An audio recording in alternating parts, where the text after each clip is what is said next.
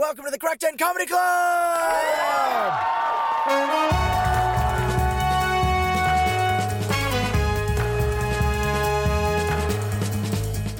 Tonight, Stephen Mullan joins us for a top chat. It's almost confessions of terrible jobs that we've had.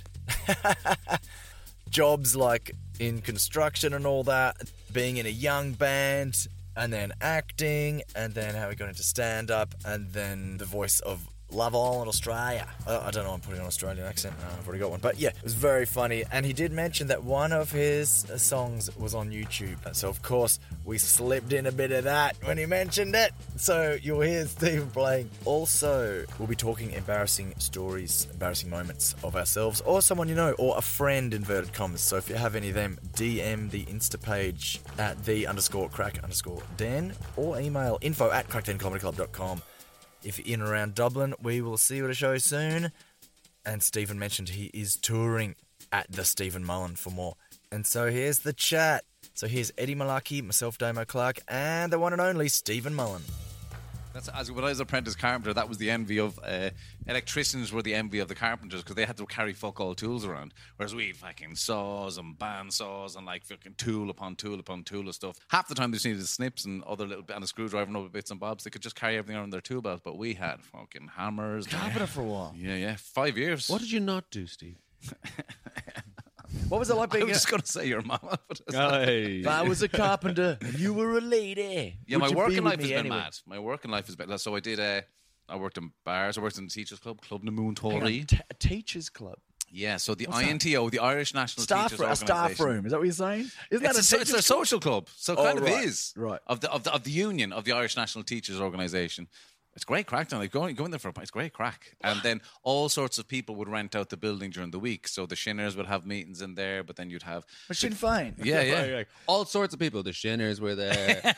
Republican groups were there. But then you had this lad who used to nights. always help out immigrants, specifically, I think, Filipinos who just come to the country and haven't figured certain things out. So he would meet downstairs on a Saturday morning. So it was like Mary Lou would be on her way upstairs, shoving her face with a sandwich, right, to get up if she's late for a fucking meeting, while the Filipinos are downstairs sorting out visa things or whatever. And then you'd have the Goleen singers, which were like traditional Irish singers, that they were like, they'd ring a bell at the start, and geez, by fuck, you better not make any noise. They hate if anyone makes any noise. Like even the of the Guinness tap. Are they recording or something? No, they're in a room, they ring the bell, and someone starts singing, and then the next person starts singing. And as you can imagine, it's all very happy stuff.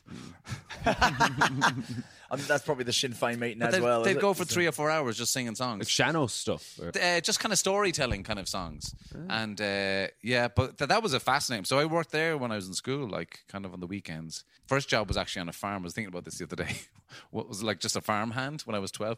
I think because I was the eldest, my dad, and I was a bit of a, I don't think I was that bad of a kid, but my dad was just always like, fucking go do something all Get the him a time. van. Get him. So Dig shit. Dig up big piles of manure. yeah, the first day on the farm, a fucking gate fell on top of me. I still have the scar on my wrist. Day one. Yeah, day one. The first thing, the farmer's in the tractor, he's like, move that gate. Whatever I fucking touched, knocked a load of gates that were tied together, and the whole thing just, I was just under. The first move, I was under gates, and he was like, all right. And it was my fault, of course. Like, he was like that. Okay, one thing to learn on a farm is everything's dangerous. Do you know what I mean? Yeah.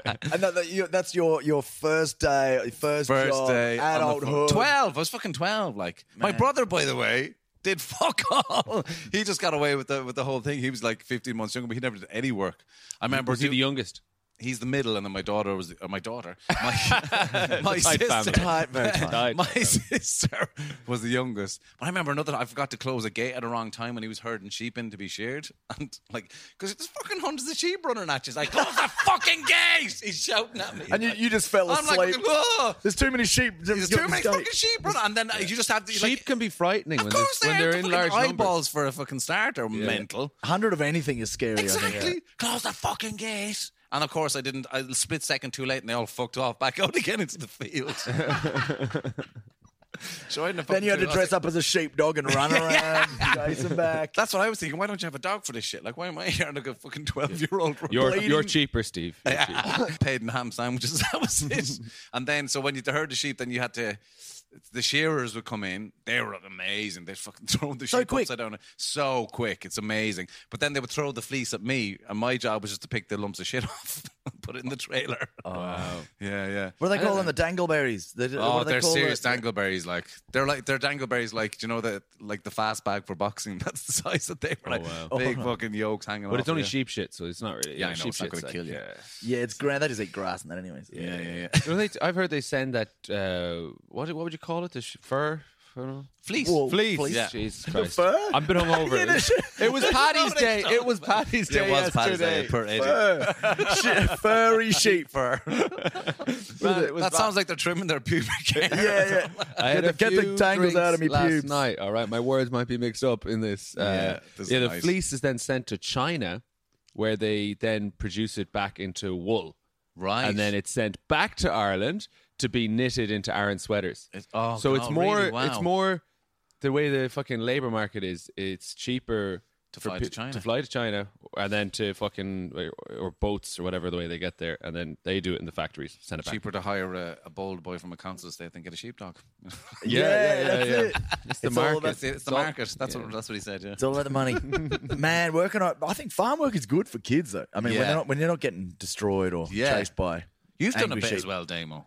Yeah, like I used to work in a sheep shed.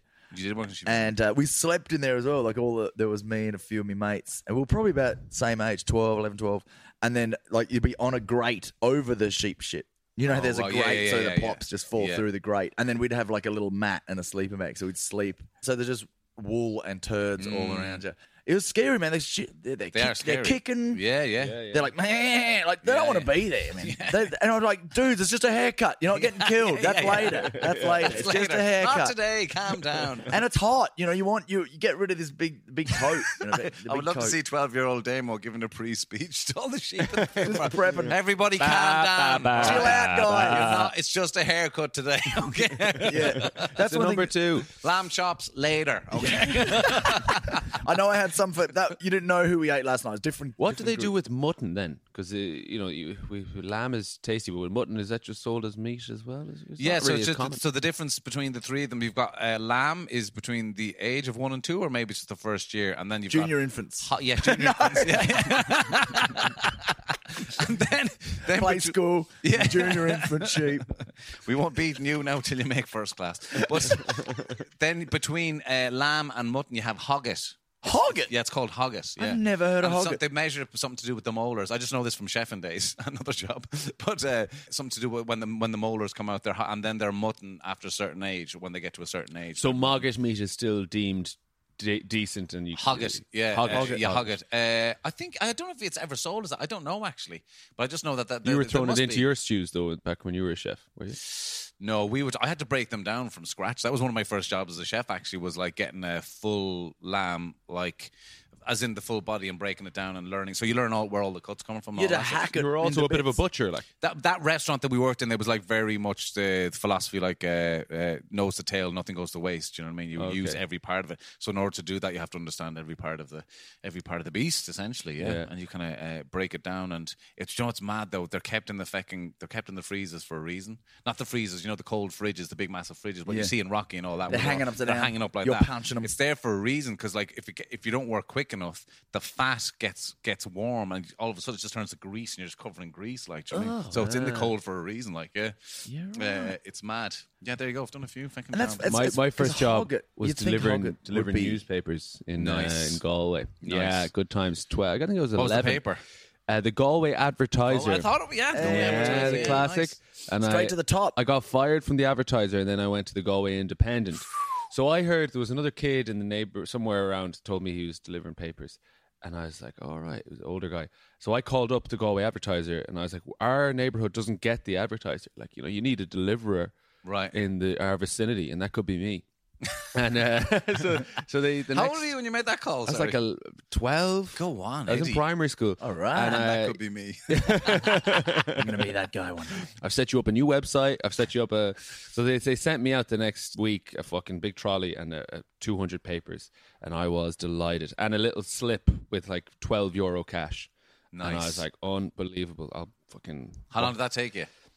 to maybe 2 hours. Nice. Yeah, not bad for That's that good- age. that's good money for 2 hours. That's Yeah, good yeah, money that for that age. age. The only thing is you're out in the rain a lot in Galway. You're in the rain. rain's a lot in You have to have Galway. a big fucking tarp over the papers. But then, so a couple of months later, I was away for 2 weeks with the family, and I got my mate to deliver them. Yeah. And this is why I got fired. He, instead of delivering them, so he went to collect them at my house, and then he just brought the trolley and got them and threw them into a skip down the road. Yeah. And then another neighbour found this. They're like, why didn't I get the advertiser this week? Found them in a skip, called up the advertiser, said, look, and I got the... You got the blame for it? I got the blame for it. But I was like, that's a good idea. So then... My brother had the ingenious idea when he was delivering, can't remember the name, it was the Dublin West local newspaper, but he had the ingenious idea of dumping them all into our own recycling bin in the house that we live in. And just like put a fucking few tissues on top, thought no one would notice.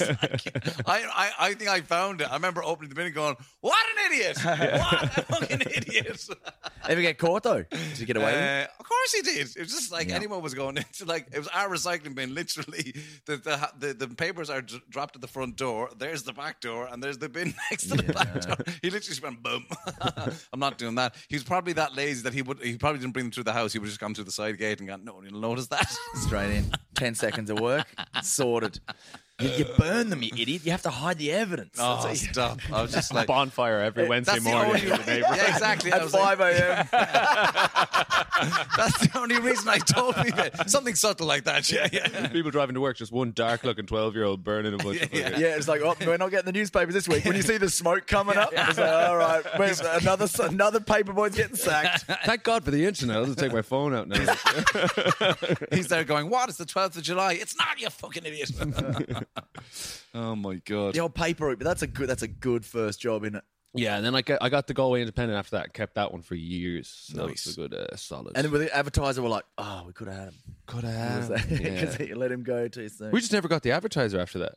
I mean, it's funny. It must be weird being a local newspaper. How do you distribute? And then it's just too much to keep on top of. They just kind of give up quickly. And I don't know. What are the ratings like? Knock on the door. Did you get the paper? No. Oh, well, someone's getting sacked. Yeah, that's two jobs. You have to deliver them and then go around. Did you get it? Yeah. They hired me to check as well. You can't give the yeah. I'll do that as well. Yeah.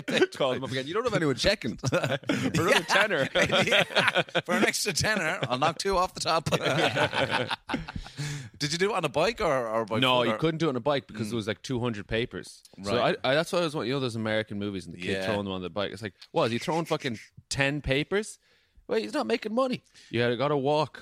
They're nicely With a wrapped huge up as trolley. well. Big trolley, was it? Huge trolley. Through the letterbox. Yeah, through the letterbox. And then I called up because I heard there was a neighbouring estate that weren't getting as well. I was like, there's a neighbouring estate as well. And then there was like another 200. So I at one point had 400. Oh my God. So then, but the trolley couldn't handle it. They kept falling over in the wind. It was a mess. So then I hired another guy. A whole newspaper racket. So I had like a sub racket of Wow. getting the local estates in. Yeah, And then you took a bit off the top, finder's fee. just a coffee kind of price, you know. Just Back in the day. he figured it out quick enough. Called up the papers, did it himself. I was like, fair. I don't think kids would do that anymore, do they? Working like that. I could be completely wrong, but I don't think like maybe Celtic Tiger ruined it. I think so. Yeah. Yeah, but even like I said, my brother didn't do many part-time jobs, but like, yeah, it was. I suppose I do look back. You do get work ethic fairly early on. Yeah. The younger generations. Work ethic is so important, isn't it? Because then you're You like, can't doesn't do matter- anything then. You can do anything. Yeah, it Yeah. doesn't matter. You can turn your hobby, what you love doing, into Yeah. a job. That's all we've done.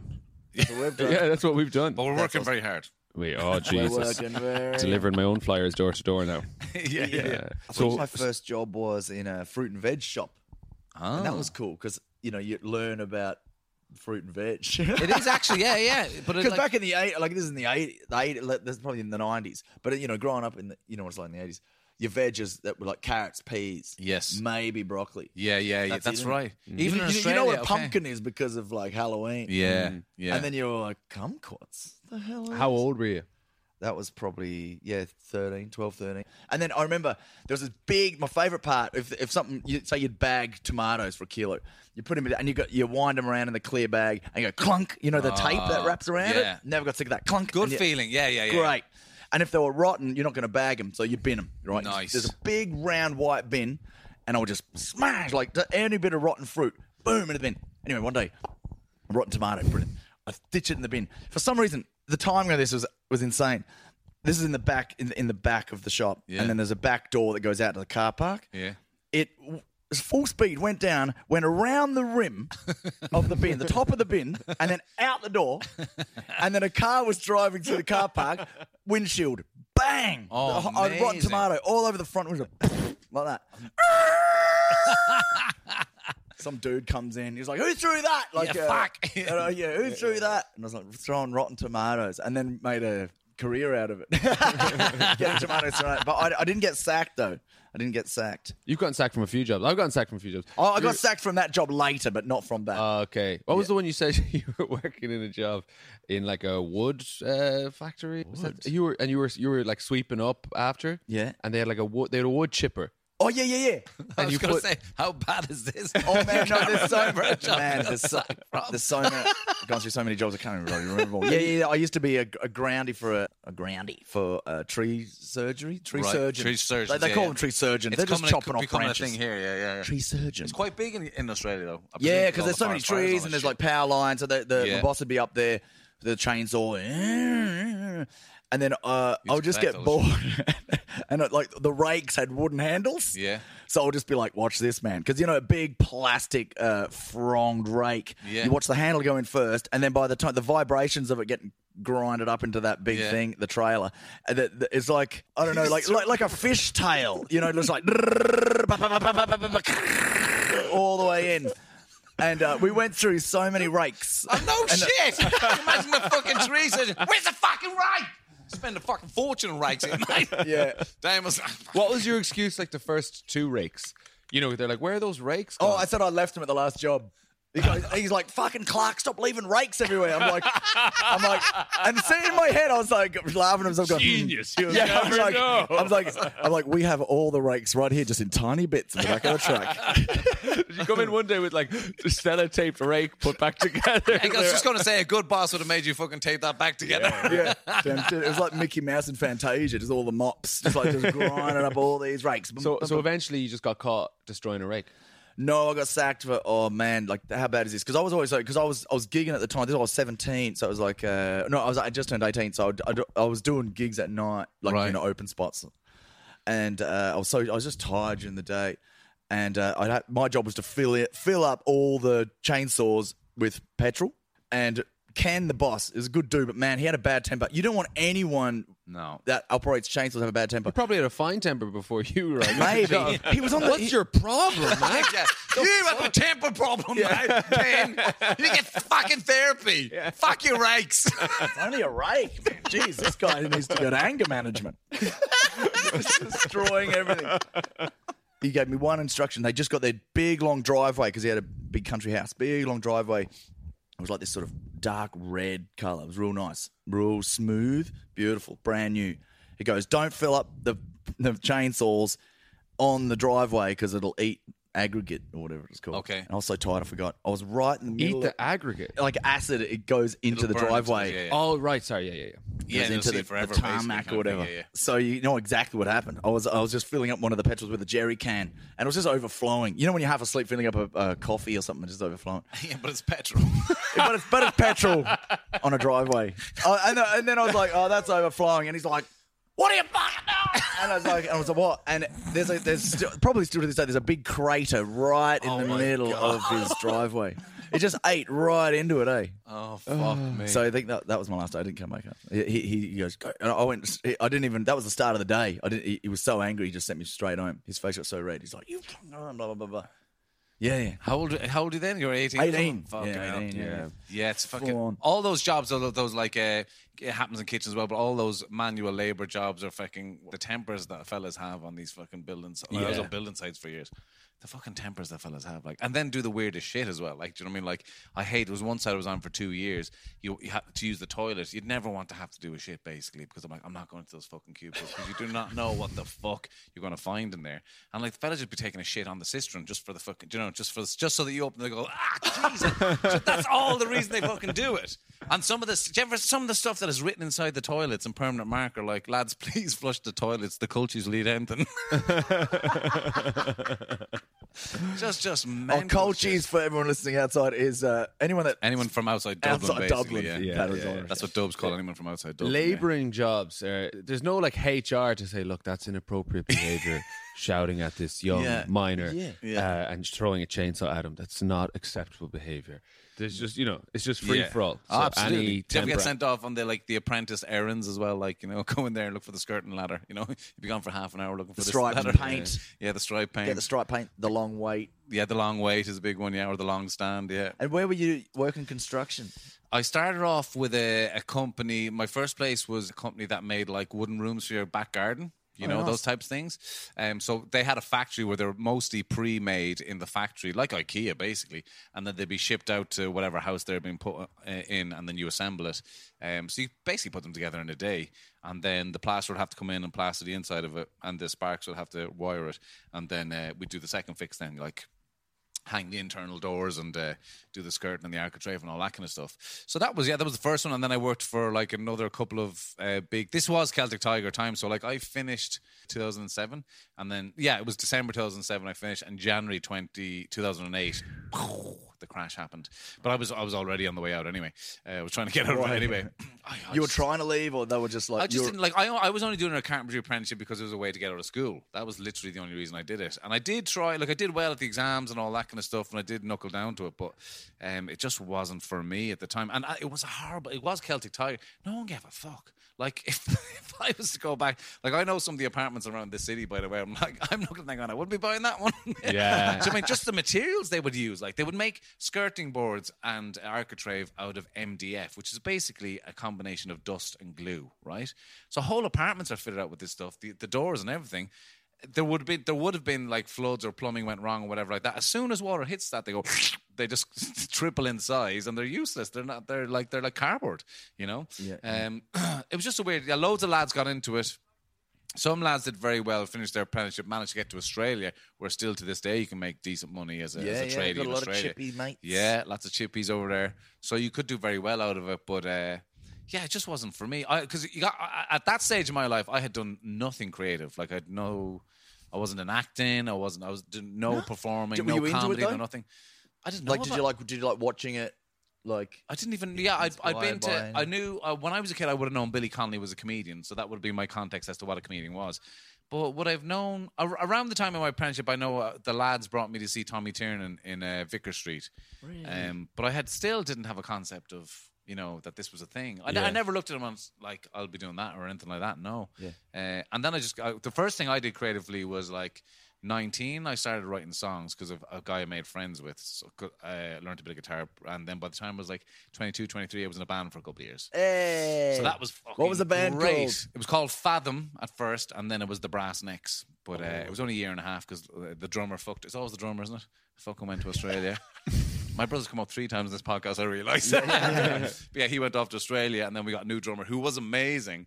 But that's the amazing drummers are always mad, aren't they? So he was like 3 weeks or 3 months into rehearsals. He was like, "Will we play jazz, lads? Will we?" Like, okay, I think Bob's done with the band. Yeah. What kind was it? Rock? It was in indie? Yeah, it was that was indie rock was big at the time. Somebody it was one newspaper did a review of one gig that we did. They called us the Arctic Monkeys on crack. I thought it was a compliment. That's good. Yeah, you could use that for your stand-up class. Yeah, I loved it. What were some of your songs? Did you sing? I sang, wrote the songs, and played guitar. Yeah. Oh man, what were some of the songs, or what was the? Well, there's one on YouTube that you can see if you Google Mersey Trip, us playing in Whelan's. And it was a song I wrote based off. We had gone over to Liverpool to do a gig because we had a friend who owned this cool bar called, or was part ownership called Heebie Jeebies, which is everyone in Liverpool will know this is like a very well known place. Lots of live music, and the same people used to own or still own the Jacaranda, which was the first place that the Beatles ever played. Hey. So it's got quite big. So it was cool for us to go play over there. But I won't name names. Let's say a friend of the family got us a big, massive bag of weed. Right? I remember we paid 50 sterling for it, and there was 4 of us for the whole weekend, and we still didn't get through that bag of weed. That's how much it was. Whoa. Yeah, there was just. I remember being absolutely out of it in the apartment that we were staying in. I remember stuff like my brother sitting there for hours with an umbrella, just putting it up and putting it down, putting it up and putting it down. My cousin, who was the bass player, he has no recollection of drawing this, but he's now an art teacher, but he was in NCAD at the time. And so he was good at drawing and all that stuff. He's no recollection of this. I remember my brother was wearing a box of Frosties on his head at one point. Because they're great. Yeah, exactly.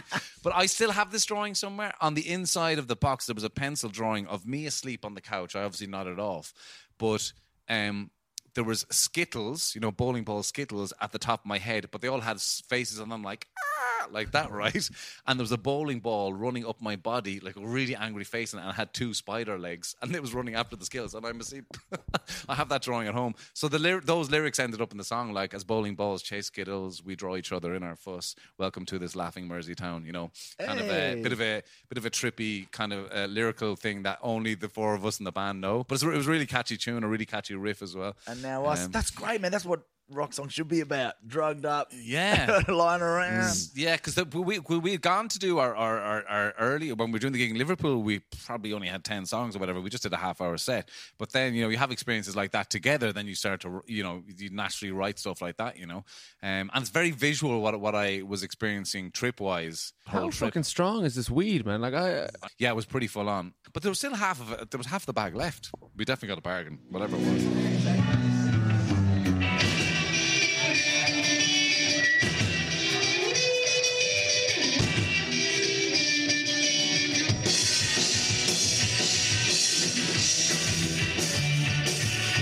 Do you ever sing on stage now? Do you ever use that? Yeah, I don't because writing the songs came from a very different place for me. So I don't know if I have thought about, I might like the way we were talking about Lee Evans earlier on, the way that he closes off a show or something. I might do that. I could see myself doing that, and not necessarily even being funny or like just even singing a cover or whatever, a sing song to close off the show type of a vibe. So I might do that. All right, but you tried it, didn't you? I didn't sing, but I did like guitar gags. Yes, I used like effect pedals. Yeah, well, one of them was like a sound of a car driving with distortion. So you could very good. Like a fucking gear changes. There's nice. a bottle slide, and then it was a car crash. It'd make a big sound. Because that is the song. That is the sound of Brexit. Because I did listen to and then I had like a bunch of others where just like kind of create sound effects almost on the guitar, and then like with punchlines in and around. Nice. Because I did listen to the Fred Cook episode, or Cook, as maybe he likes to be pronounced. But it is another thing. It's definitely like what he's doing is like, it's like I haven't figured that out yet. And to me, that doesn't relate. It doesn't necessarily mean because I can sing and write songs and I can do stand up. It doesn't necessarily mean that that's a natural crossover kind of a thing. It's a big investment in, because I did that for just only a couple of months. And would get I had like maybe 4 gags with the guitar, and they worked. But I was like, man, you got to lug a guitar, an effects pedal, arrive early to every gig, set that shit up. Yes, all that investment in time. And I was like, for 4 gags, I was like, I'm not bringing this guitar anymore.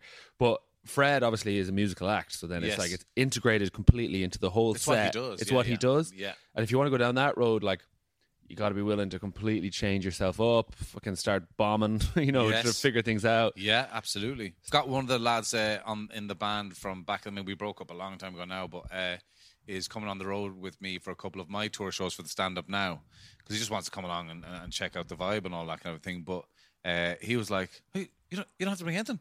He's like, you're fucking joking me. Like, my Ford Focus at the time was like rammed with the drum kit and the work. All of it in a Ford Focus, the whole band. In a Ford Focus, man, yeah. No, the 2 of them had to get the bus, right?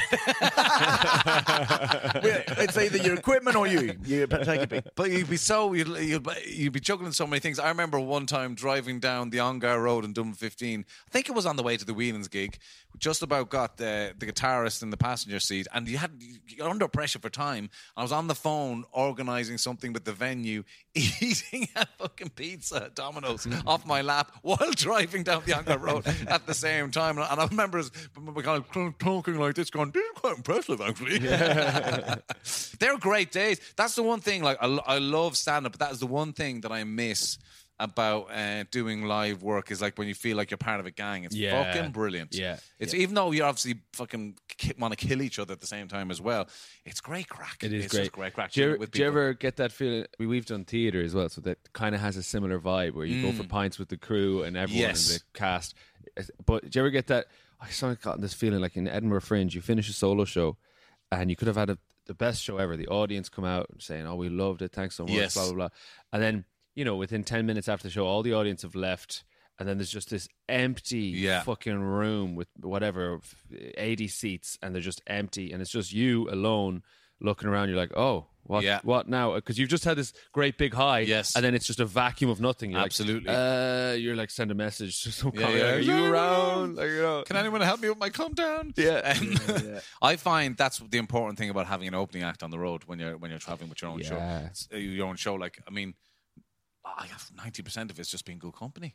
Yeah. And that's where being an apprentice, like, because I've been an opening act for so many people, that's what's helped me being an apprentice in the past. I think that's partly why I'm good at it, because I understand how to feed what the other person is doing, if that makes sense. And you've got to be a good apprentice essentially to all these other acts. But yeah, just having somebody to chat with on the road, like it's my second tour, was my first time kind of bringing somebody all the time with me, and it's just company is really important. Like, it's so important to have the good conversations and to have the and exactly what you're saying for the come down afterwards.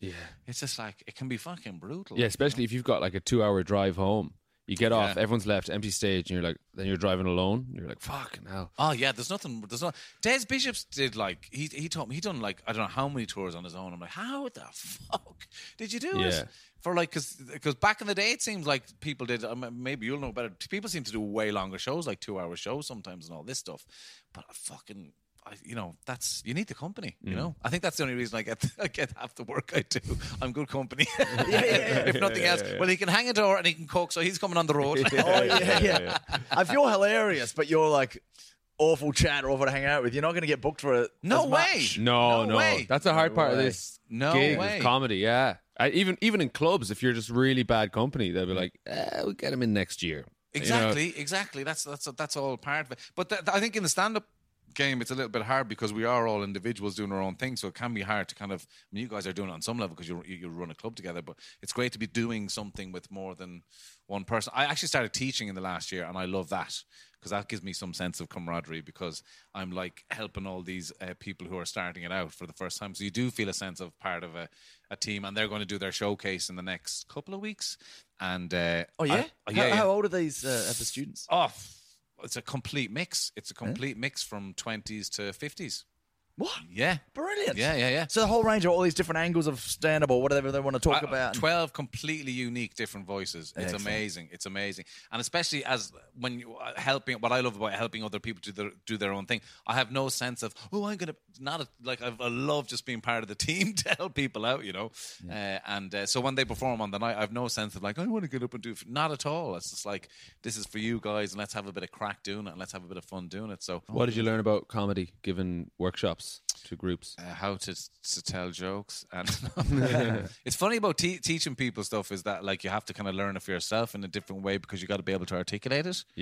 So much of what we do is on instinct, and so much of the things and we also don't give ourselves enough credit. That's one thing I've learned. We don't give ourselves enough credit for the amount of work that we do, the amount of things that we do think about. Because we have to be hard on ourselves, and a lot of us have low self-esteem anyway. Yeah, or whatever it is that makes us want to have to get up. But we have to be hard on ourselves, otherwise we don't get better. Because no one's directing us. No one gives a fuck. If you're not hard on yourself, you're fucked. Yeah. But then when you're teaching, you go, no, well, I do know this. Yeah. So you can teach it. Otherwise, you'd be like, I don't know what to do. I don't know. That is the thing that is shocking. That's the thing. That's the moment that makes you realize the work that you've put in. Because you're standing there watching somebody starting from nothing, and then you realize, right. No, you do not hold a mic like that. No, you don't start off with saying that. No, I can't hear you. Stop looking at the ground. But all that stuff. Yeah. No, that's not how you write a joke. Do you know what I mean? No, blah, blah, blah, blah. And you realize it's kind of like by default, by all the work that we've put in to try to make our own thing work, you're actually picking up shitloads of skills all over the place. And it's just about articulating it and putting it. For me, it was like trying to put it together in a really simplistic format so that people could understand it and they're not overwhelmed. And for me, the way I thought about it anyway, it was a bricklaying process, basically. So I spent 3 weeks on working on persona alone. Forget about material. Forget about writing jokes. Forget about all that stuff. What is it that you've got in there that we can start playing with? Because that came from a James Acaster line that I heard him say in an interview once, where he said, quite often loads of people have really well written, really good material, but it's not for them. It's for the wrong persona. And we all know that. Like, we can't do each other's jokes. It won't work because it has to be for the persona. So that kind of resonated with me, and I spent 3 weeks with them just playing around with their persona. Then we go into writing. And then after that, 3 weeks of writing and then 3 weeks of performance. But by the time they come to writing, they have a much clearer idea of who they're writing for. Because they have a very clear idea of like what I'm going to be on stage, even though they have never been on stage yet. Yeah, but that helps with the writing too, because they're like, what angle am I going from? Yeah. The persona of me that I've picked. Exactly. To go on down that angle. So they're like, I know what my character would do in that situation. It's the first question really that you look So at. then all those things that you have to pressurize yourself in order to be able to articulate to somebody else means that you can turn it all back on yourself then. You can, why aren't you doing that, Stephen? You know what I mean? Why aren't you doing that work? Or why don't you start at this point to get to the next point or whatever? And it just gives you more tools, I think. Well, sex and drugs and rock and roll. Quick break. Yeah. We want to talk into voice of Love Island Australia, which I'm from Reraw, our lovely sponsor, Irish Lager. I'm going to give you a bag of cans. For me? For you. Oh, for guys, you. I gotta put. Is that the tote bag and all? Oh, thanks very much. Irish Lager, brewed in Wicklow. That's the instinct we're talking about. That's the instinct. Thank you, Reraw, and you can follow me on the Stephen Mullan. Just send me more cans. More cans. It's a lovely new lager from Wicklow. Wicklow. Oops, sorry, nearly Brewed in dropped Wicklow. it there. I love the Buska. Do you remember Reraw August Lulu in the Irish books back in the day in school? Reraw August Lulu. I knew the fucking new Reraw from somewhere. What is Reraw? Characters, they were like, I think Reraw was a fox and Lulu was a pig. I could be wrong, but in just when we were learning Irish, just the school books, there was these characters, Reraw and Lulu, and Just like basic little Irish sentence. Fi Reraw August Lulu, so shuppa. It's a nice one. So like, it's funny. What band? When did the band split?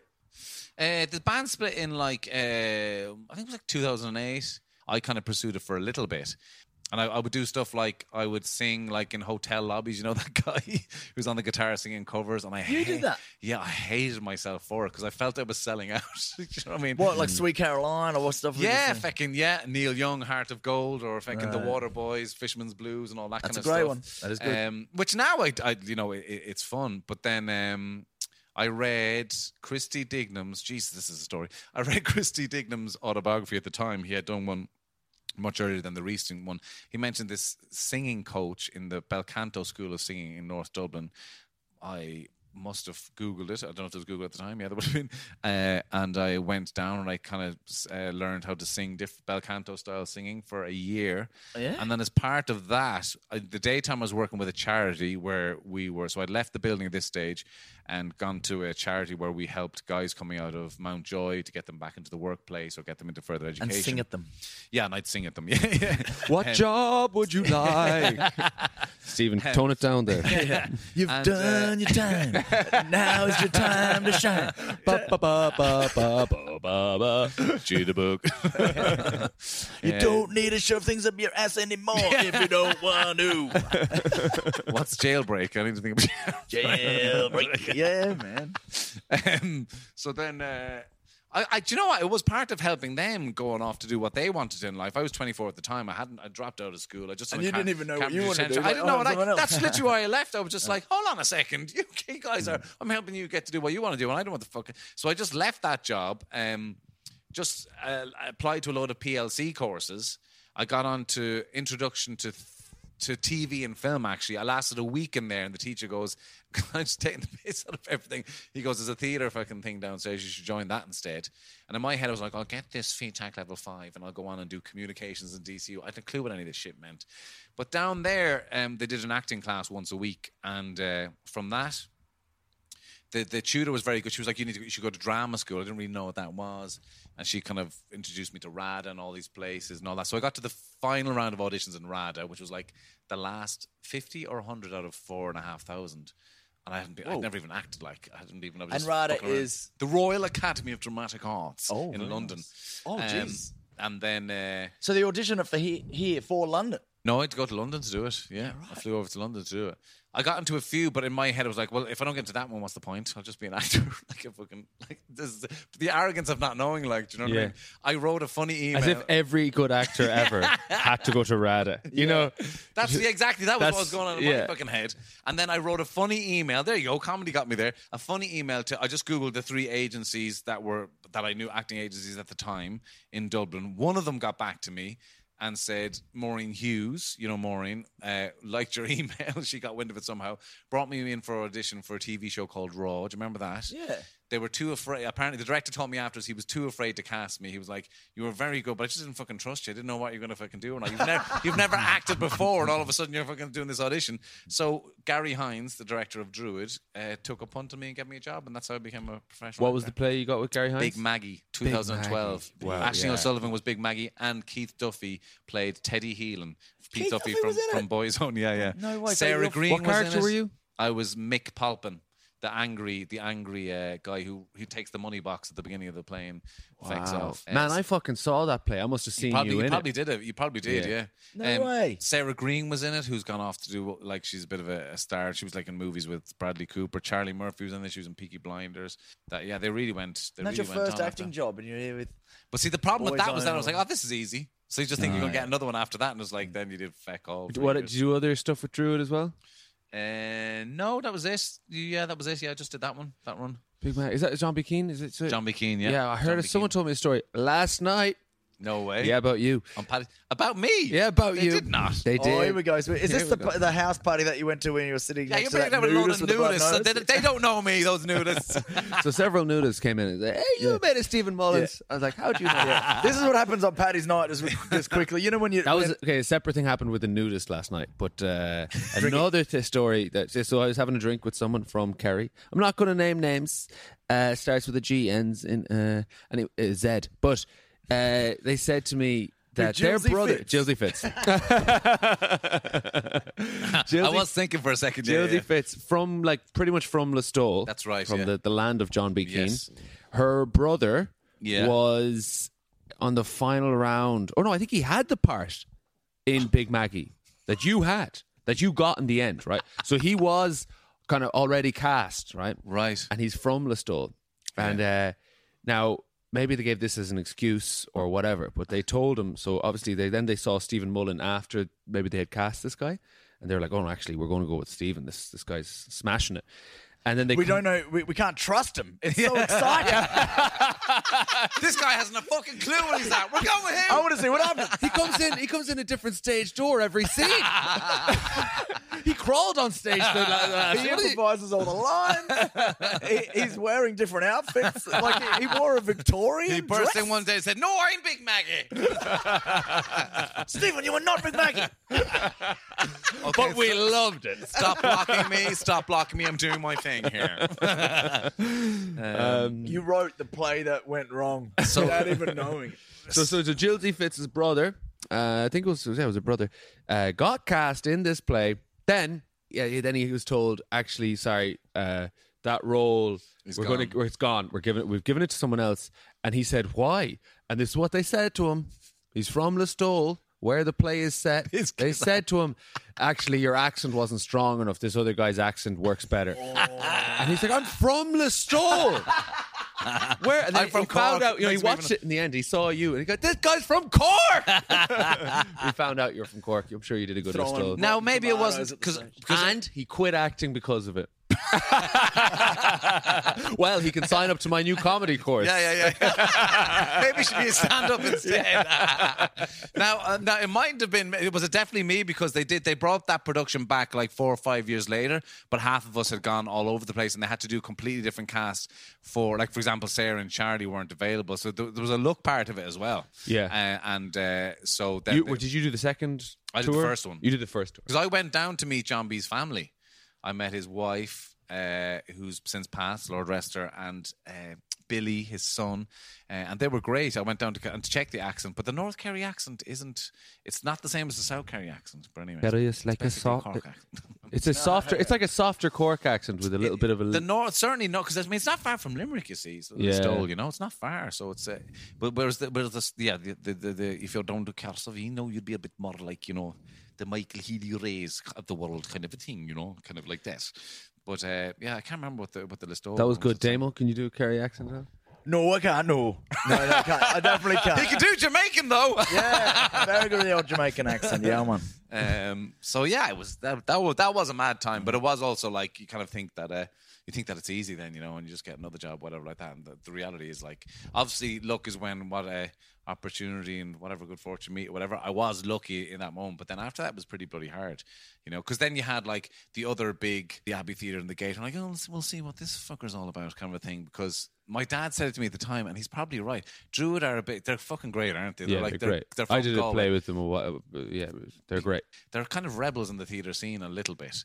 And I think they like to do stuff like that. I cast them like me to kind of go, no, there you go. This guy came out of nowhere. But then when, you go to the Gate and the Abbey or whatever, like, sorry, you haven't trained, kind of an attitude. It was like, it was a bit so tricky. Gary Hines is famous for being an amazing director and also having a bit of a temper. Speaking of tempers. You wouldn't want to fuck around with her rakes, let me tell you, Dave. He threw chainsaws across the stage. And it's a sheep. That's right. We had this chat before. Yeah. She is amazing. But the thing in that production was we only experienced the infamous Gary's temper once, but it's because Aisling O'Sullivan was the lead. So they're two like powerhouses. Like Aisling is like, what an energy she is. So they did butt head once, in the rehearsal room, and I swear to God, it was just like screaming heads off. You wouldn't see that in the fucking county final halftime dressing room, like the way the two of them went on. And then it was like once it ended, it was it, and they just got on with the scene. Yeah. So it was amazing to see that. Like that's how passionate they were about it. Like Yeah, Eddie asked Gary a question. And she was just like, what was she saying? Oh yeah, I think we chat about this before. So you go, why do I have to stand here? No, so she told me. I mean, I was in the ensemble. It was and I think I had only like a handful of lines or something in this play. But she said to me, actually, no, you come in at this point instead, and come in from that door, and just stop in the center of the room, look around, and then walk on this line. So she was blocking it in her head. Yeah.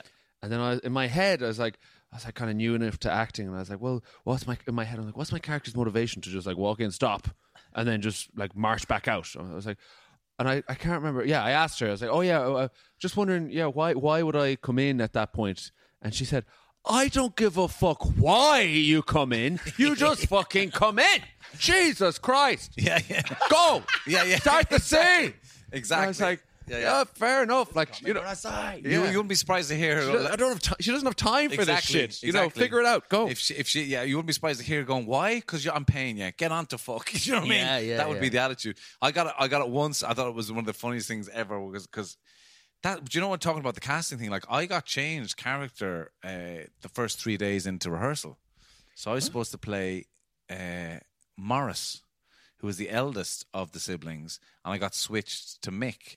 And I remember being gutted at the time because, especially in those times, being the eldest meant something. It meant that you were going to get the land versus somebody, versus the wife of the deceased or whatever like that. Blah blah blah. And so I'd done so much research into the whole thing, and then I was just getting switched to this guy. But then I got it in the end because it's the dynamic of the other person. It didn't work because he had to be the hothead, but it wasn't believable. That then that if I was the hothead, I just had bigger energy. Therefore, the other guy would be a bit more wimpy about the whole thing. It didn't work in the dynamic between the two of us. But she like literally just like, by the way, you're going to be playing him now. I'm like, you've learned all the lines of the whole character, the whole thing. And you just fucking get on with it. But the best she did to me was in the middle of the scene, and my character bursts in the door and he's fucking fuming. He's about to rob the money box and tell them, you can go fuck yourself. I'm out of here. That's it. And he takes all the money. And so I burst in the door. They've a fake rehearsal door, it just has the architrave of the door into it. I burst into the door in the rehearsal room like that. She goes, okay, stop. And she goes, Charlie, can you do a bit more of this?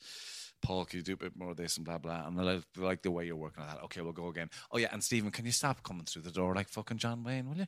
And I was just like, ego down like that. I was like, as soon as she said John Wayne, I was like, yeah, that's it. That is very John Wayne. Yeah. John Wayne. She cut straight to the core. Exactly. Yeah. No, she's amazing. She's amazing. And so did you find that when you acted in the first one, Were you like, okay, this is me now? I was after rehearsal was done and the lights went up on the opening night in Galway. I was kind of like, right, that's great, that's done now. And it's like, well, you're doing it for another 5 months. I'm like, oh my god, I was just fucking. I was like, I'm not fucking doing it. Do you know what I mean? It was just bored, and it'd be very hard to get me into rehearsal. I did another production of something else. It'd be very hard to get me in a rehearsal room again now. It's just too fucking much. Yeah, it's a too lot. boring. Jesus, it's exhausting it's and boring. exhausting. It's just Do like a fucking scene make again a decision and and again. crack on with it. Do you know what I mean? It's Yeah. The freedom of stand-up is fucking great. Where Exactly. even if you're on tour doing your own show, if you're on tour for a year, 2, whatever, you're like, well, I'm just going to throw a new bit in here and there. You can decide what you want to do every fucking night. Every night, you've just absolute freedom. You're like, it's my show. I'll actually cut this whole chunk out today. I couldn't, you're just can't keep doing the same thing every night, and then you just keep changing. I love it, yeah, because at my Fringe, at week 3, everyone's like, I am sick of my show. Like, I've never had that. Because if I'm sick of a bit, it's gone. Yeah. Another bit will come along. And that's what I think being a comedian is closer to being in a band than it is to being an actor. For me, anyway, because like my relationship to being in a band was like, write a song, bring it to the lads, we kind of put a few riffs, we put it together, and then just go play to an audience. It's as simple as that. Whereas as an actor, you got to wait for somebody else to write the fucking thing for you, and you have to hope someone else likes it, so you get the fucking job, blah, blah, blah. By the way, if anyone's casting anything, I'm totally happy to do it. Yeah. You need a truckload of funding. Then you need a truckload of funding. You can't just go make it. You need all these other people to decide it is worth making, and sometimes that's all fucking box ticking exercises, and it's such a long process. I'm making a film. That is exactly. That is the buzz for me personally. That's the buzz for me of comedy. Is like, I made something. It works. That's the buzz. That is the buzz for me. Not even as much the laughter's like I made something. And I remember my first open mic gig I did, because I was doing acting prior to that.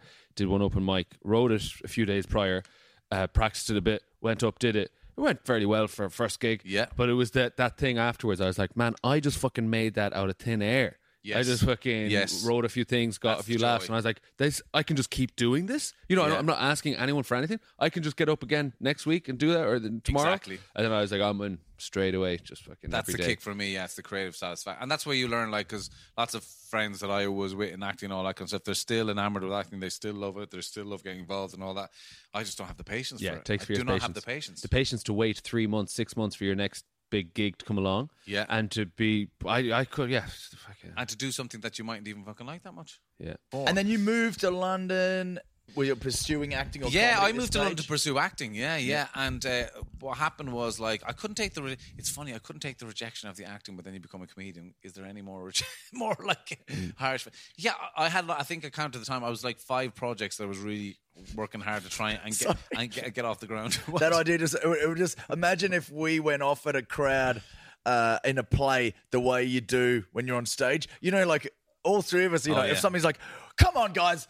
That is funny. Or, when you... Like, imagine if you did your line, it didn't get in response in a play, and you're like, that's brilliant! You see what just happened there with this character? Pull apart the joke, blame the audience. The writing. You see, the character that came in early, that was the taught from that. You call back, you fucking idiots! Yeah. The only time I've seen that was when I went to a school in Cabra, and the English teacher brought us out to see Macbeth in the Olympia one night. Of course, we all got fucking buckled and turned up, and the cast. You were heckling Macbeth. Yeah. The cast actually stopped and started talking to you all. Have you got any fucking manners? And the lads, Macbeth, you prick. I remember the teacher, because she sat next to me. Were they talking back to you in iambic pentameter? No, they were just fucking fuming. They were fuming. In Shakespearean. No, I remember Hector comes if thou don't silence thy lips, thou dunst brains. Doon thy veil.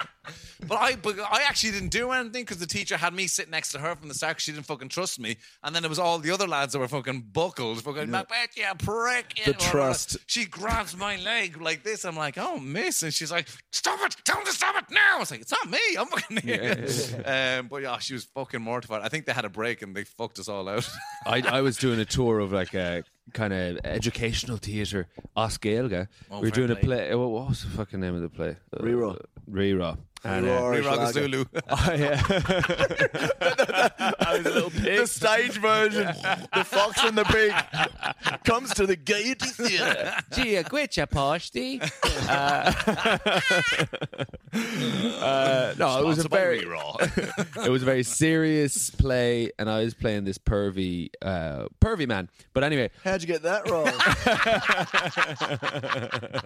I wasn't even in the play. I just creeped on. I actually got the director told me off. We were like into the run 2 weeks in, 3 weeks in, and the director had like directed it a certain way. Yeah. Then he came and watched it. And he was not happy with the changes I made to the character throughout the run. The perviness went up 10% each night because I realized I'd get bigger laughs the more pervy the guy was. So by the time like 2 weeks in, I was coming on getting a laugh. Pervy move number 2, big laugh. I just had pervy moves throughout the scene. And then the director like took me aside after. He goes, Eddie, what have you done? Taking your trousers off. Put your trousers back on and come in. He was like, that's a serious scene, Eddie. I was like, Not anymore. You can't be banging your scrotum off the table during that scene. Playing the helicopter With sunglasses on and a big Mac coat. Big Maca. Anyone want a newspaper? Call back, people. Call back. Heavy breathing. I'm playing creepy man. Like I was like a side character though. You know, I was supposed to come in like be a bit creepy, say a couple of lines, get off. I came in, I was like the star of the scene. You know, I just stole the fucking show. And like, who is this lunatic creep who's come in? Did somebody say bun? Yeah. Assless chaps. And I wasn't asked back to that theatre company again. Amazing. What were we talking about prior? The educational play.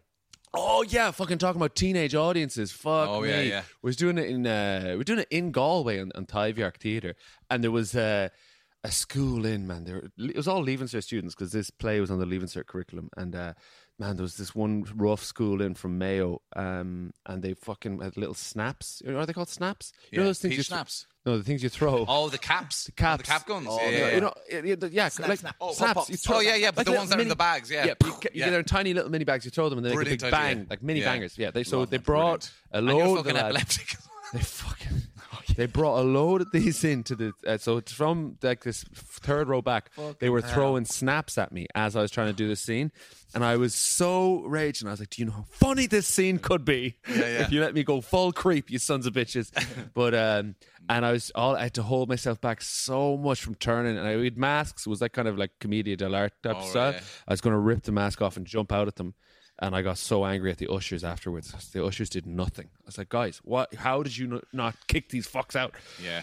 But There's nothing worse. Even in comedy, when that shit happens and people are fucking shit up, and like there's not security that aren't fucking doing shit like in the theatre. Yeah, Just yeah. like, oh, sorry, I didn't realise. It's up to you. It's up to you. No, it's not. It's up to you. Yeah. It's literally up to you, you prick. So so London, London. acting, and then you started stand up there, right? So yeah, London kind of like when all those projects fell through, I was definitely feeling dejected about it, and I just got balls deep into the restaurant that I was working in and started the chef and all that. And my theory at the time was if I exhaust myself so much, so I was doing waiter shifts during the day, because you got to understand, loads of people want to work in this restaurant. They'll work there for free as chefs because of what you learn, you know. Whoa. So I started working for free on my downtime. Shit. So I would literally go downstairs. That's take a off my great business plan. Just make it super cool. the top restaurants in the world have like 90% of staff are stagiaire. That's what they call it. No, and they're Or just because they call it a fancy name or French name or whatever it is. And there's obviously a lot of people that can afford to do that kind of a thing, and then they'll go on and open their fancy restaurants themselves. But yeah, I was just like balls deep in it, and I was like, if I don't call, like, I was done with the acting thing. I remember I got offered a couple of jobs, and I nearly didn't do them.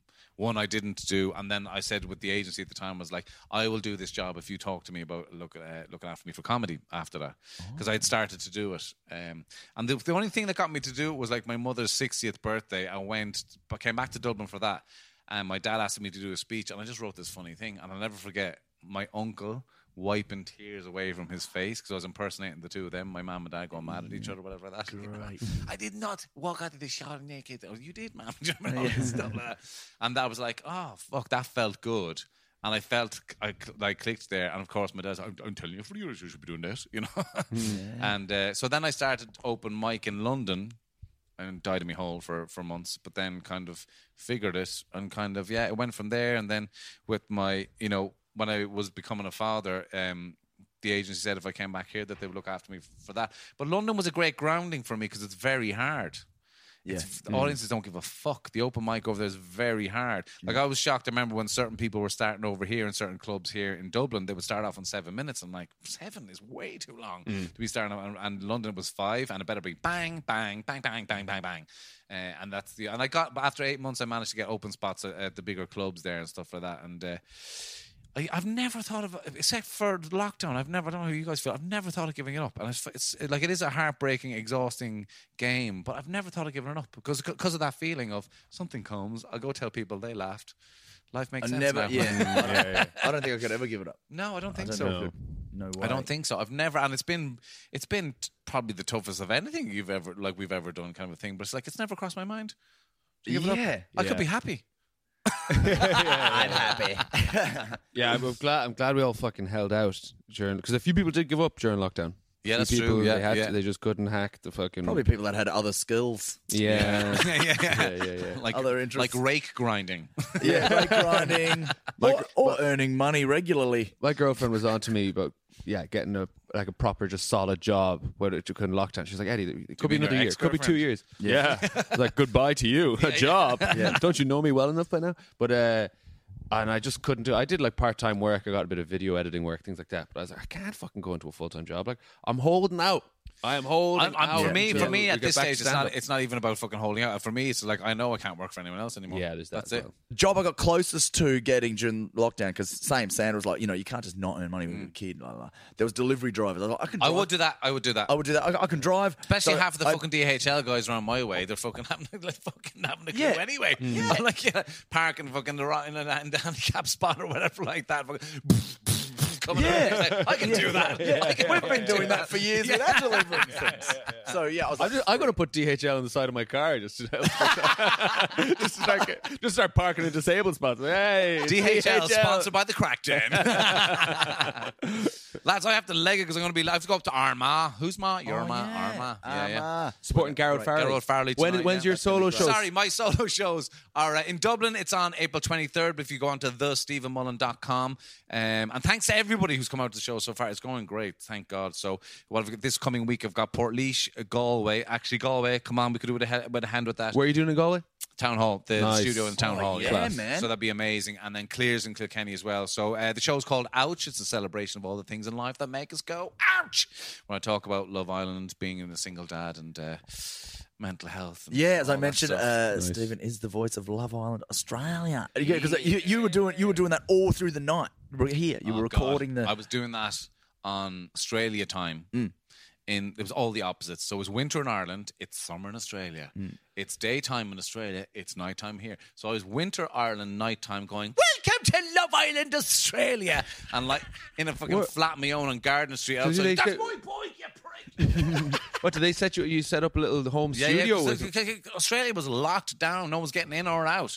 So I had to do it all. I did the whole, I had to do the whole thing, in lockdown and on my own. Like, wow. It was pretty mental. So they'd send you an edited episode with some guidelines. They would send you the gap, but I did it all blind as well because the technology didn't necessarily exist to be able to watch playback live. So it was it was quite a feat on everybody's part to be able to even do it from the other side of the world. Yeah. To be honest with you, it was mad.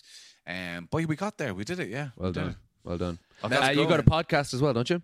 Oh, there's a new one coming out. Yeah. New pod. It's called Friend Zoned. Myself and Taryn O'Sullivan. Hey, yeah. So it actually, we went on national radio to promote it about 3 weeks ago, and it's still not out yet. But we've got to take time if you want to do it right. Yeah, you got to do it right. We've got a great producer on it, and and there's over 100 episodes of Hello Steve-O podcast if people want to listen to that. Hello Steve-O is great. But I love I love working with. I think this is actually the podcast thing. Is I'm not doing this on my own anymore. I want to fucking do it with people and to have help and all that kind of stuff. So we have an amazing producer who's kind of doing it all and very grateful for it. So it's great crack. Taryn and I have a very funny dynamic, so that's where it came from. I mean, the whole idea of Friend Zone is like in Edinburgh when she was she happens to be horny. She said, "Would you do you want a shag?" And I was like, "No, thank you." And that's where that's the concept of the show. Immediately. Maybe not a shag. How about a podcast?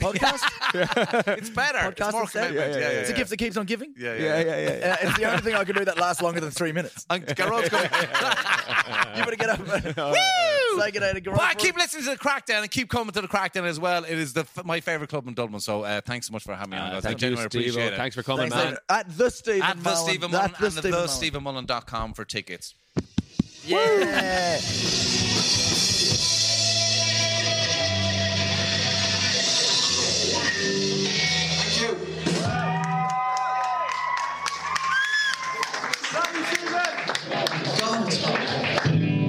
Ladies and gentlemen, unfortunately, we've come to the end of the set. We're getting kicked off.